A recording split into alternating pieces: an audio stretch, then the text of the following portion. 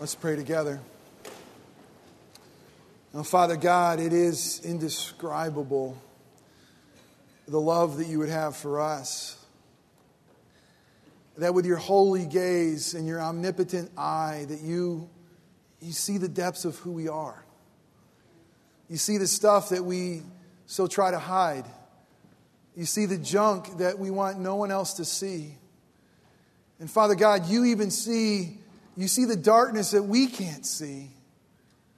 And yet, you love us the same. Now, Father God, only you could love that way, and it's a love that's changed us from the inside out.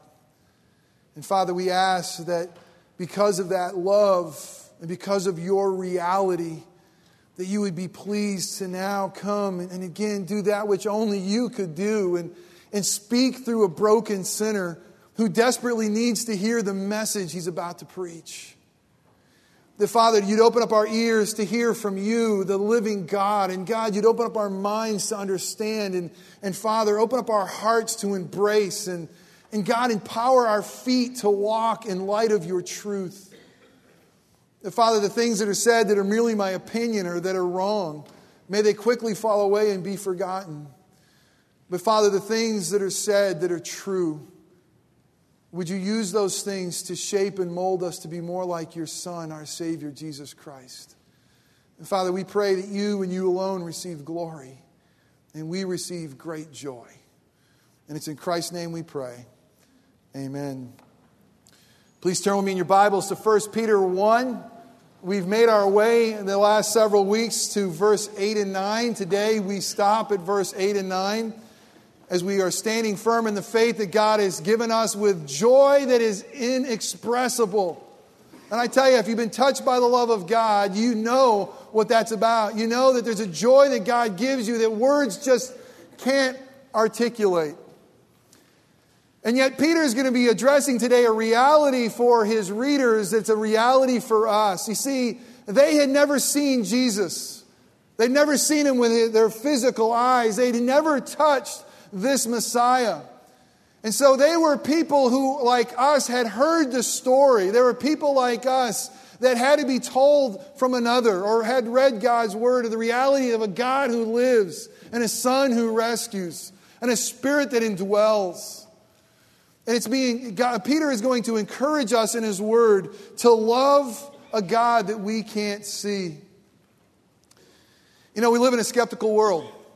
We live in a world that's basically show me a reality before I believe it. A world that believes that we're fools for what we believe in. A world that will look at us gathered here on a rainy Sunday and saying, are you kidding me? You're loving a God you can't see? You're placing your faith and trust and belief in one that you can't touch. And Peter knew that reality. Peter knew that challenge. And so he writes to the people and to us, encouraging us. Because like that generation, they too had not seen Jesus. But let me tell you, we see him through the preaching of his word. We see him through faith. Let's look at God's holy inerrant word together today in verses 8 and 9. Peter writes, and though you have not seen him, seen Jesus, you love him.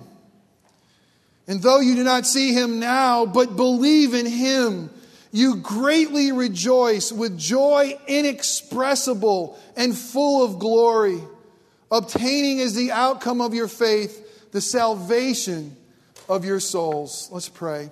Father God, would you clearly show us the face of Jesus, your Son, our Savior, today. Strengthen our faith. And God, if there's anyone here today who is yet to come to faith, may today be the day where they see the reality of Jesus, the unseen God, but the true and living God.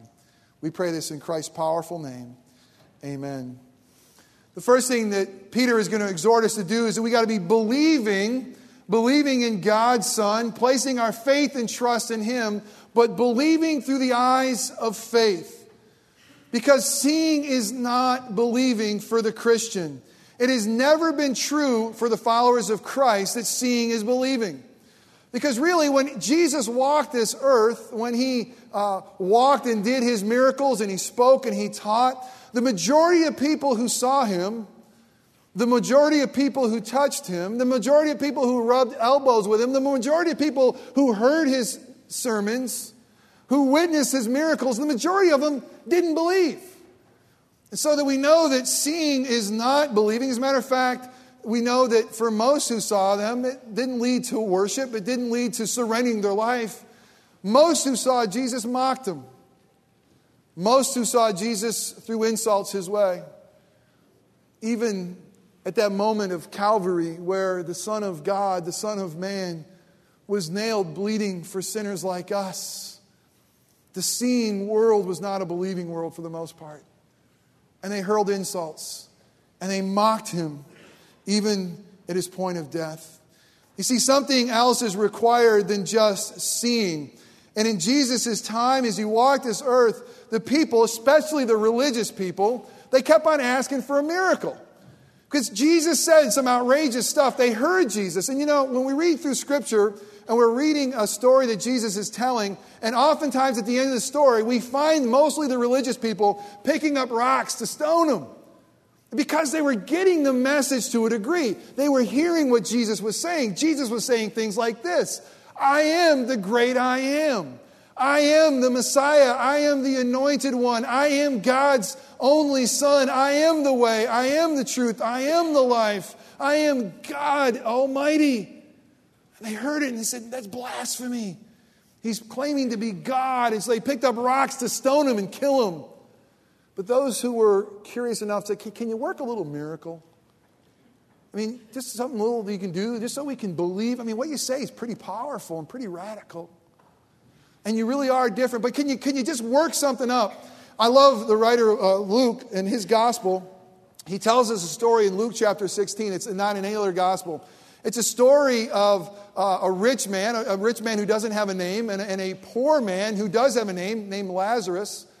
And this poor man is outside the gate of the rich man. The rich man, listen, he lives for himself. He doesn't even care about the poor. He doesn't even look at the poor. He's living for his own greed and his own well-being. And he has no love of God in his heart. But Lazarus is different. He loves God and he has a faith in God. And although he loves God and has a faith in God, sometimes we're still poor. And there was Lazarus covered in sores that the dogs would lick. And here is a rich man. They both die. And Lazarus goes to heaven and he sees their father Abraham. And he's seated in faith with Father Abraham and with the triune God. And the rich man, well, he goes to hell. He had never surrendered his life to Christ. And the story tells us, Luke tells us, there's this great chasm between the two of them. And here is this rich man. He's such in torment that he is asked. He calls out to Father Abraham, said, hey, Father Abraham, can you send that boy Lazarus, who I've been bossing around my whole life, and I think I can still boss him around now? Can you send Lazarus down so he can dip his finger in cool water and just touch it on my tongue? And just a side note, what's the agony of separation from God? That it's so great that your one plea is just a drop of cool water.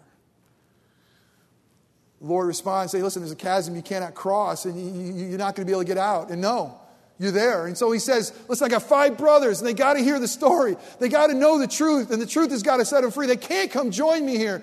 So can you send someone to go tell them?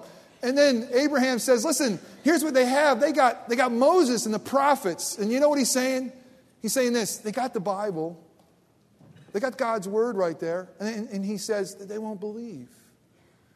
Can you send Lazarus? Can you send somebody from the dead? And then they'd believe. And at the end of 16, it's absolutely amazing. Abraham responds this way in verse 31. But he said to them, listen, if they don't listen to Moses and the prophets, they will not be persuaded, even if someone raises from the dead. Well, who in the world will believe?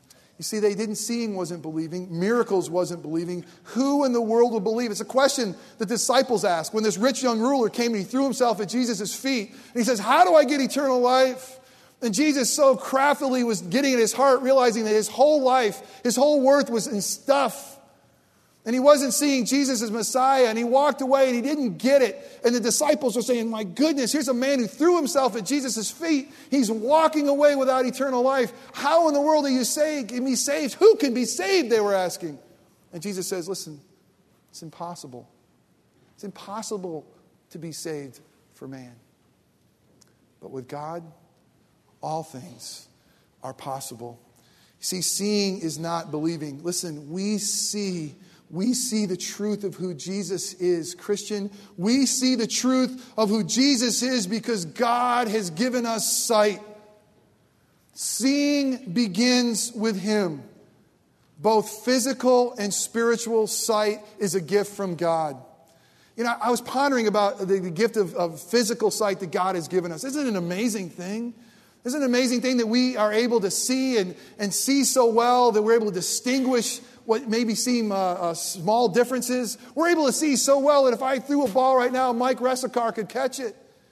We're able to see, and it's an amazing gift that God has given us. And this gift, this physical gift that God has given us of sight, do we have anything to take credit for that? Is there anything that we've done that can say we can see? No, it's all a gift from God. And listen, for the most part, our physical ability to see is a universal gift that God gives to everyone. Yes, we live in a fallen world, and yes, there are those who are blind, even born blind. For the most part, physical sight is given to all of God's creatures. But spiritual sight is given to only those that Peter would say in verse 1 are the chosen. Only those in verse 1 that God has chosen to give spiritual sight to. All those that are His, He will always give this gift of sight. See, seeing isn't believing. We believe and we see because He has given us the ability to see. It begins with Luke. Luke says this. Luke is dealing with the disciples. Jesus sent out the multitude. He sent out 72. And He gave them power to cure diseases. And He gave them power to cast out demons. And they came back and they were fired up. I mean, it was mission successful. And they were all pumped up that incredible things were happening in Jesus' name. They rushed back and said, Jesus, you won't believe what happened. We were healing the sick. We were casting out demons. It was unbelievable. And Jesus sits back and says, I saw Satan fall from the sky. And it's unbelievable what you did. But let me tell you something. Don't rejoice in that. What you really want to get excited about, what really all matters is this, is that your name is written in the book of life. That you have spiritual insight to see me as the Messiah. God has given you the gift to see me as who I am and who I've declared to be God's only Son. Rejoice in your spiritual sight because your spiritual sight has given you and written your name in the book of life. And Luke would say this. He would write this as what Jesus said in Luke 10:22. All things have been handed over to me by my Father. And no one knows the Son, Jesus says, except the Father. And who the Father is except the Son. And anyone to whom the Son wills to reveal Him. God says this in His Word. He says, listen, there's a spiritual sight that only comes by the grace of God. And it only comes to those whom God reveals to others. We only see because God gives us the ability to see. John says it this way. John 6:44 says this. Jesus says, no one can come to me unless the Father who sent me draws him. No one will come to me unless God enables them to be able to see. No one will come to me unless the Father draws them. God has got to give us the ability to see. God has got to give us the ability to come. God must enable us. God must reveal to us. And then there's Peter, the one who wrote this book at the turning point of the Gospels in Matthew chapter 16. It was a time where Jesus gathered His disciples and He asked them a question. Listen, the question of eternal significance, the question that you will be asked one day.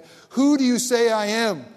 And He asked it this way. Who do they say that I am? Jesus is asking His disciples. And they start saying, well, those who saw you, they were seeing world. They would say this. Well, some say that you're Elijah. And some say John the Baptist. And some say Jeremiah or one of the prophets.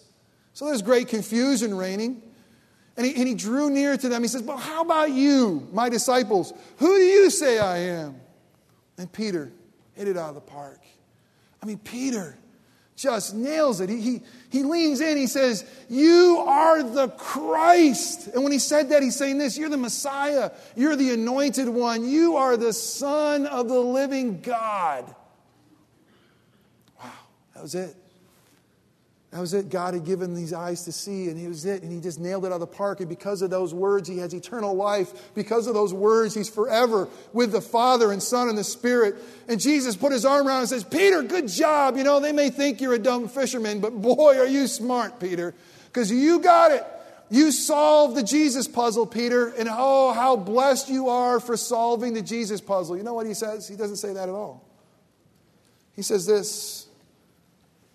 He said, Simon Peter, he declared that you are the Christ. And he said, Jesus said to him, blessed are you, Simon Bar-Jonah, because flesh and blood did not reveal this to you, but my Father who is in heaven. Here's what Jesus said to him. You know what, Peter? Flesh and blood. Man didn't tell you this, Peter. I mean, this is a mystery that you didn't figure out on your own, Peter. This isn't a mystery that you figured out because of a sermon you heard, Peter. This is not something that you or the man could ever figure out. You get it, Peter. You understand who I am, Peter, because God the Father has revealed it to you. And only because of his grace are you able to say those words. God gave you that knowledge, Peter. You see, when we get this, Orangewood, when we realize that we are naturally born spiritually blind, and we get that the only way that we have spiritual sight, the only way we're able to stand up here and declare that Jesus is Lord is because God has given us that gift. And we realize that, oh, how we sing Amazing Grace. Oh, how we sing, how sweet the sound that saved a wretch like me. I once was lost, but now am found. I was blind, but now I see. You know, sometimes it's hard to hear that it's all about God, that God was the one who gave us the faith. I mean, sometimes we want to take a little credit, all right? I mean, okay, maybe God came a little way, but we figured it out. I mean, we want to give ourselves some credit in this deal. I mean, really, is it all about God? Then listen, if it's not all about God, if we put ourselves in the equation, listen, if we say that we had enough spiritual sight to see Jesus, we rob God of glory. God is the one, and God alone, by his grace, that has given us the ability to see spiritually. If you are here today and you are able to declare Jesus is Lord, it's a gift of God that you are able to declare that. And to say that anything different is robbing him of his glory. No one sees Jesus unless the Father reveals it. No one comes to Jesus unless the Spirit draws them, the Father draws them. No one is able to declare, you are the Lord, unless God has blessed them with that spiritual sight. You know, as Thomas, and I love the reality, even the disciples, I mean, when Jesus appeared and there he was, I mean, there was a resurrected Savior. I mean, it went really, really bad. I mean, the worst day they could ever imagine. Their Savior that they had followed around and surrendered their whole life to was nailed to the cross, and they had hope beyond hope that maybe he would come to life. And here, their Savior now lived. And the camp was completely changed. Now there's this jubilation. There's just so much joy. Jesus is alive. I saw him. Thomas didn't. Thomas wouldn't take the word of his brothers. I'm not going to believe it till I see it. And there Jesus graciously appears and he says, Thomas, grab your hand. And the Greek here is very emphatic. Grab your hand and thrust it into my side. Stick it into my fingers. Here I am. And Thomas sees. He says, my Lord and my God. And Jesus goes on and says, blessed Thomas are those at Orangewood. Blessed Thomas are those who don't see and yet believe. Listen, if you believe in Jesus Christ, you are blessed because God has given you an incredible gift and it's spiritual sight that you are able to say, Jesus is Lord. Not only to give us believing through the eyes of faith, we got to be seeing through the eyes of love. It is said that beauty is in the eye of the beholder. And how can we love that which we have not seen? If beauty is in the eye of the beholder and we can't behold him, how can we really love him?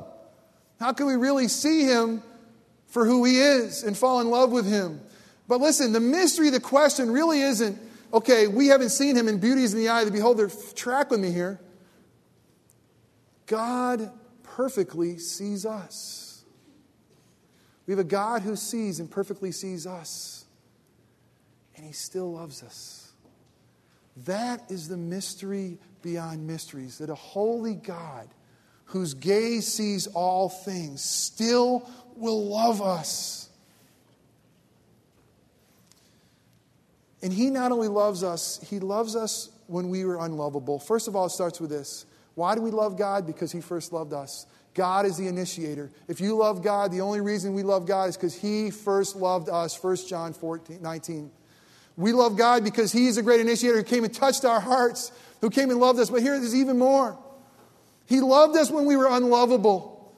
He loved us at our lowest state. Romans 5:8 says this, that God demonstrates his own love for us, that while we were still sinners, Christ died for us. He loved us in our most unlovable state. By nature, we're children of wrath. By nature, we're sinful. By nature, we rebel against God. By nature, we run from the God who is. But he loves us. I mean, just let yourself go and realize if God removed his grace, realize the depravity of your heart. Realize how prone you are to run from God. Realize how prone you are to lust. How prone we are to pride. How prone we are to sin. Let yourself go and realize that that's who we are. Apart from Christ, we're filthy rags. Go there and then hear this. But I love you. I love you. And I'm going to demonstrate that love for you. That while you are pond scum, while you are still sinners, Christ died. God has loved us to death. He's loved the unlovable. He's loved us first, and that's the only reason we can love. And he's loved us to death. My grandma used to tell me and my brother and sister that she loved us to death. I knew it to be true. Then she'd say something like she wanted to eat us all up. I don't think she had any cannibalistic qualities as far as I know, and I was her favorite for sure. But she did. She loved us to death. And we sometimes say that to our children or to our spouse. I'm going to love you to the end. I'm going to love you till my heart stops beating. But listen, our triune God has demonstrated that for us. He's demonstrated he will love us to death. He sent his son to the point of being hung on a tree and bleeding for sinners like us. He loved us to death. He's never going to change his mind about us. You know, when we think of the cross and the reality, it's not that we're just forgiven. Listen, it's not that we're just forgiven. It's not that although our sins were like scarlet, we become white as snow. It's not that we just have a blank slate, that we start over again. Listen, there's so much more. Listen, we have favor with God. It's not like there's neutral, like, you've been two middle school kids brawling all day. At the end of the day, you say, okay, let's stop fighting. And you just agree to have a truce. No, he says, listen, I love you. I cherish you. I'm for you. I'm with you. I'll never leave you. I'll never forsake you. I'm crazy about you. For his children, God likes us. And God loves us. He'll never let us go. Amen, that he is for us. He leads with love. Orangewood, he leads with love, and so must we. This weekend, the neo-Nazis were here, demonstrating in Orlando, proclaiming hate. Proclaim that they hate people because of color of skin or because of what they believe. And it's so embarrassed. And yesterday, I went by the Harmon House, and after the Harmon House, I went by the Franklins, and they were all out on their porch, a family celebration. They just opened up Kennedy Boulevard, and they're all celebrating. And they called Katie and me out of the car. They said, come on and come join us. And they were just so excited about what God was doing in their community. And I pulled Kelvin aside. I said, Kelvin, I know you know me. And I don't have anyone else to say this to, but can I just apologize to you that there's people marching in this city that they hate you because of your color of skin? I'm sorry. You see, Christians, God has led with love with us. And that is what we need to do with the world. We need to proclaim to the world that our God is a loving God. Beauty is in the eye of the beholder. And through the eye of faith, we see true beauty. And it's Jesus. This is what God requires. He requires of us these things, faith and love. And he also is hope. He gives us a living hope, but faith and love. And if you have faith in him and you love him, listen, those are a gift from God. What God requires, God supplies. What God requires, God supplies. He requires faith, and he gives it to us. He requires love, and he gives it to us.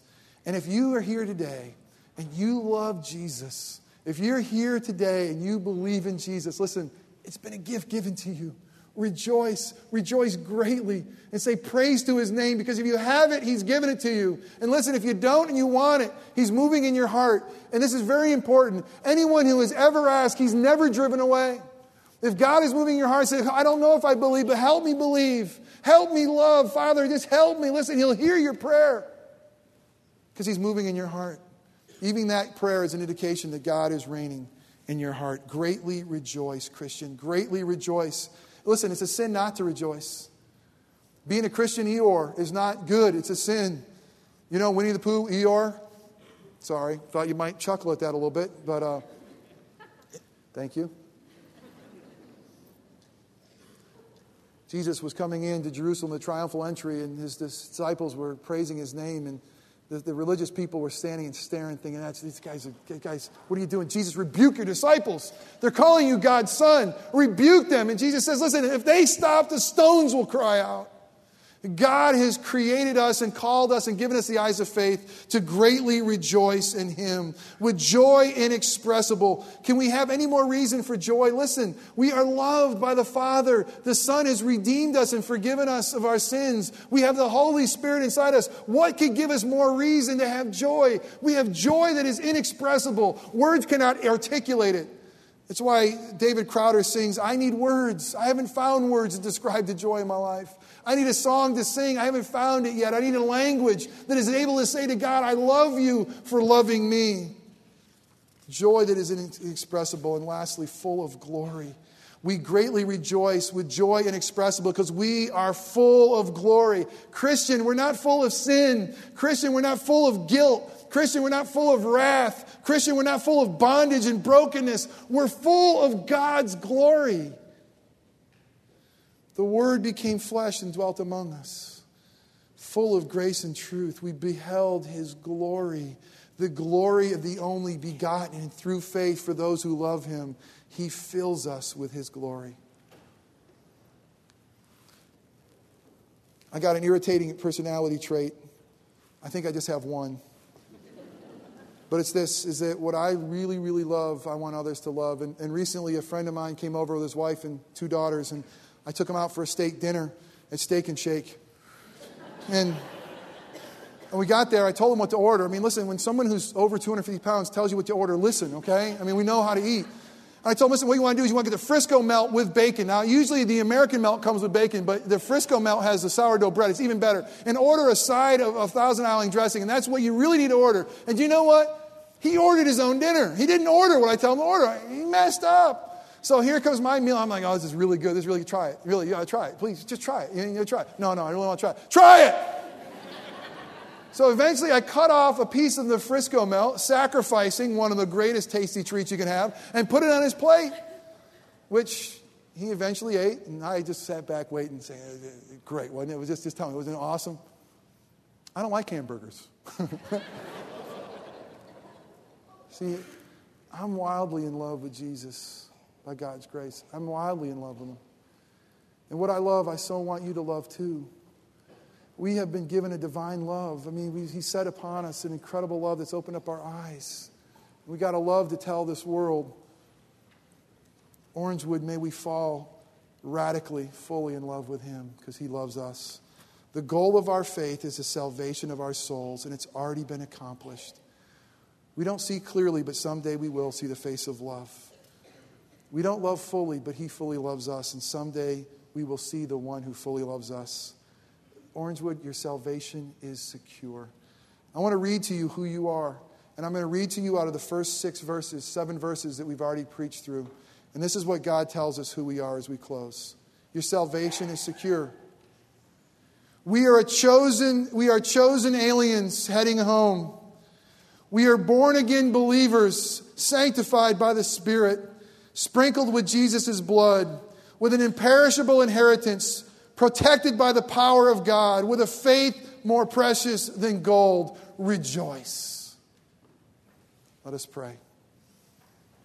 Father God, thank you for loving us with a love that has caused us to love you back. Thank you for giving us the eyes of faith to see you for who you are. And Father, we pray that God, as you have led with love for us, that we would lead with love with others. And if there's anyone here today, God, who doesn't believe in you and have faith in you, that God, you'd give them the gift of faith. Give them the gift of love so that they too can know this joy. It's in Christ's name we pray. Amen.